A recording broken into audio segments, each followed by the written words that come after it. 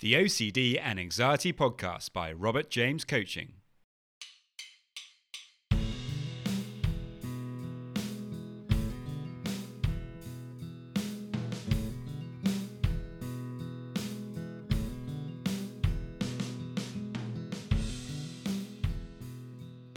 Hello and welcome to the OCD and Anxiety Podcast, where we explore how to have a more positive relationship with anxiety disorders, taking back control so that you can start living the life you choose and not the one chosen by your fears.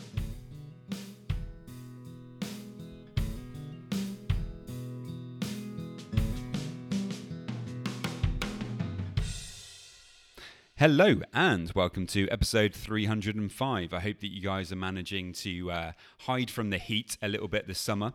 And if you are struggling with OCD and anxiety in the process, then you can get a free session with me. To get that, all you need to do is to head over to my website, robertjamescoaching.com. There you can book yourself that free session, or if you prefer, you can actually send me an email and just let me know about what you're struggling with.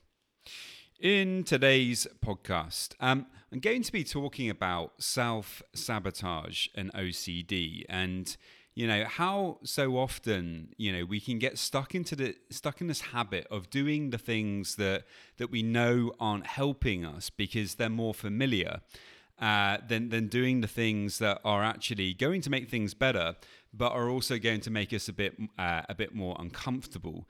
And we can almost kind of stop ourselves from making progress. We can resist and hold back and not take those steps that we need to, because it's easier somehow to kind of stay in the status quo, or to just put up with things as they are.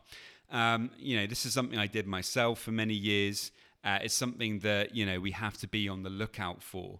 In the long term of managing OCD. So today I'm going to be talking all about that.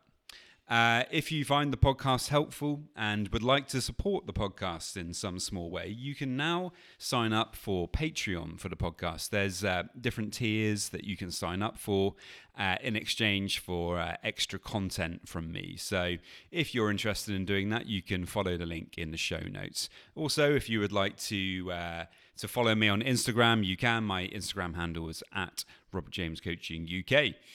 So, many thanks, guys. And off we go.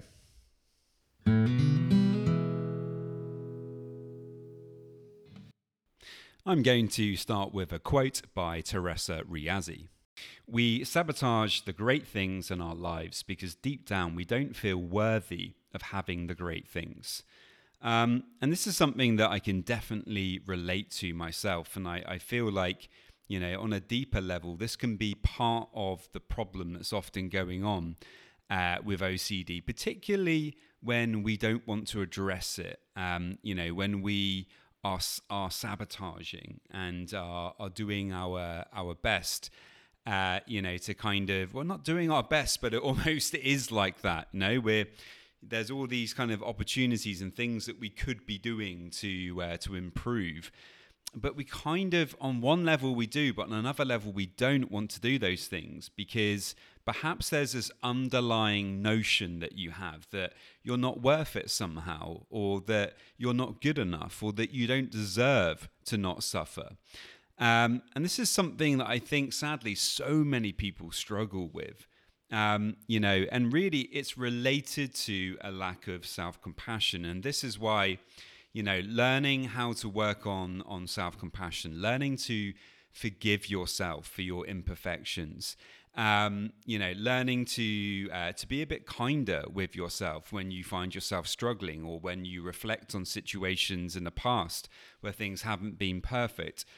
If we hold on to these things and we just beat ourselves up all the time, it's incredibly hard to move forward. It can be very difficult to get over OCD if you are not willing to move on from these things. So it's so important that we actually, do the work here, and work with perhaps a psychologist or somebody to help you to explore what are some of those limiting beliefs that perhaps you have that may be holding you back. And it could be all sorts of different things once you start diving into it.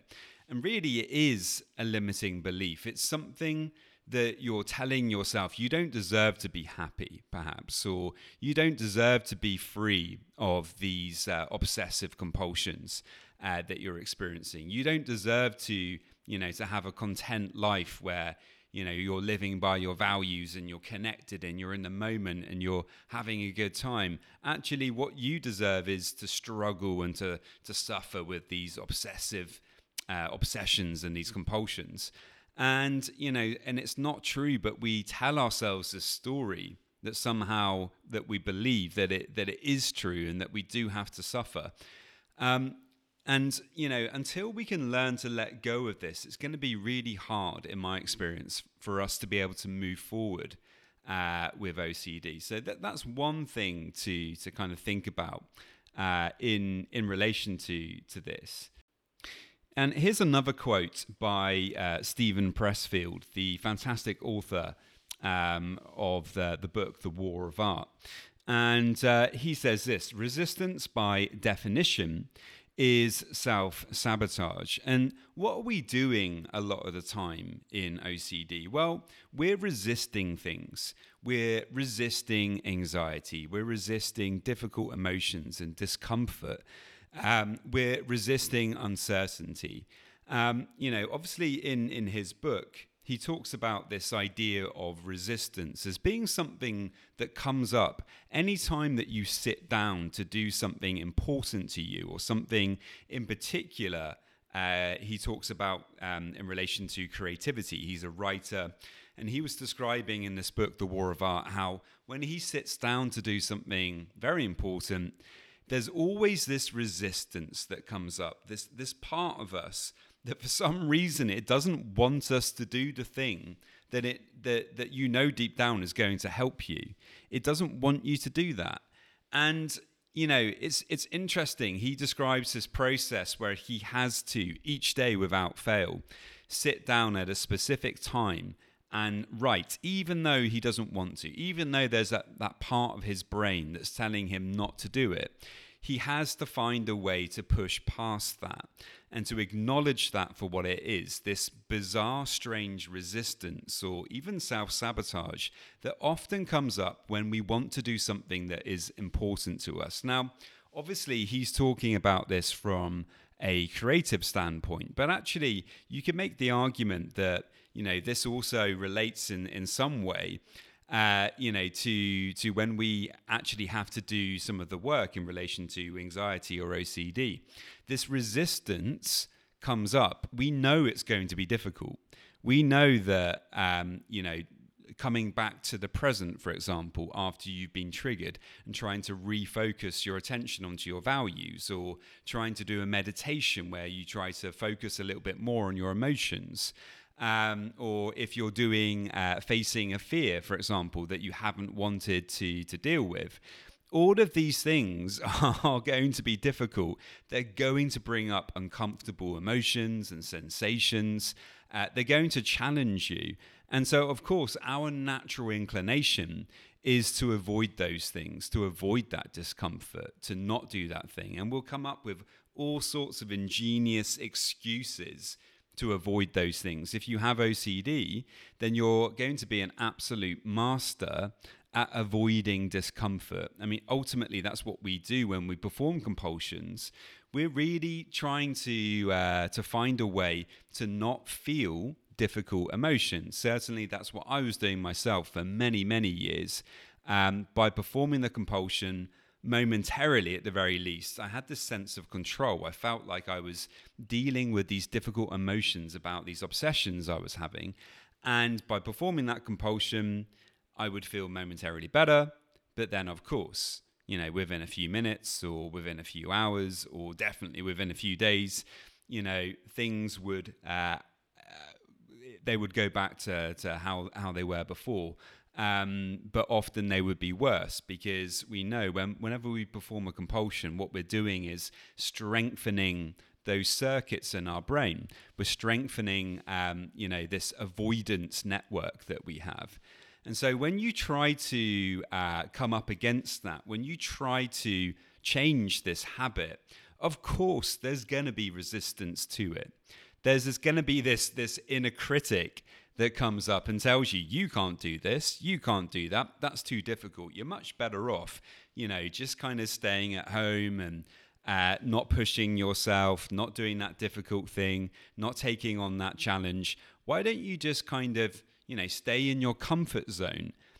You know that you'll be safe if you stay in your comfort zone, and you're going to be more or less okay. You're better off just performing that compulsion because at least that's familiar. And this is the kind of negative stuff that our inner critic likes to tell us. The inner critic, it has, in my experience, it has one job, and that is to try to protect you. It's not against you necessarily, as we've talked about in the past on this podcast. The inner critic is a part of you. It's one small part of you, of your psyche, that is trying to protect you. It doesn't want you to make any mistakes, as it sees mistakes as a threat.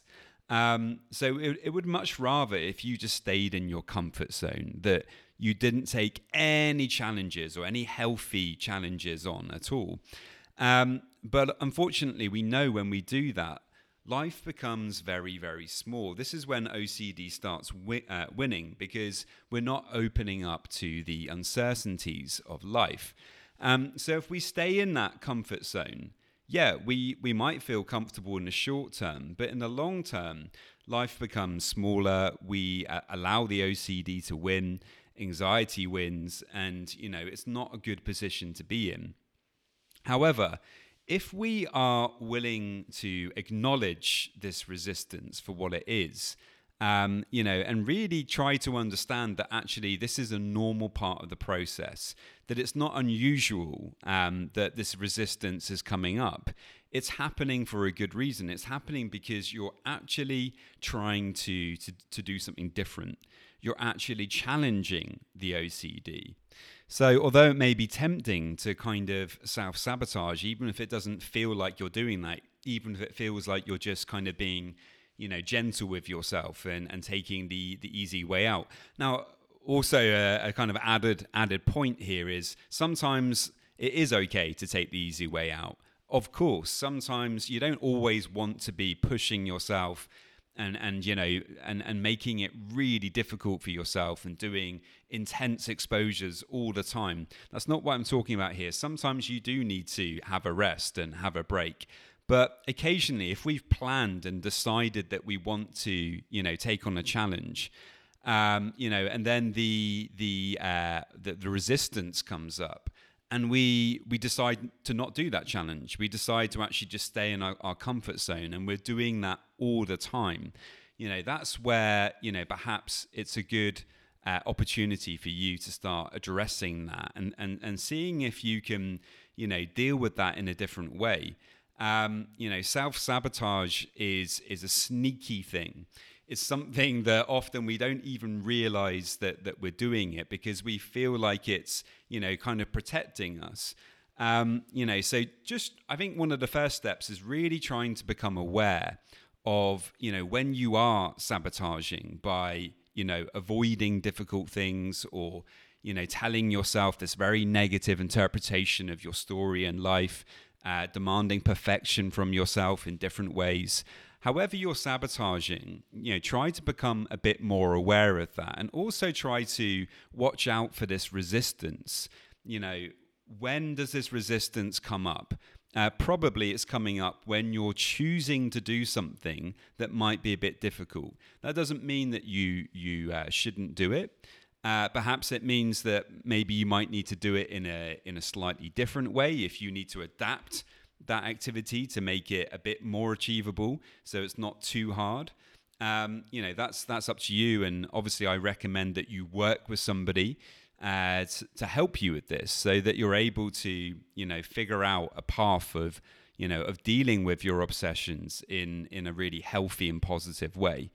Try to be aware of the things that you're doing that are self-sabotaging you, and also just try to be aware of this resistance that comes up.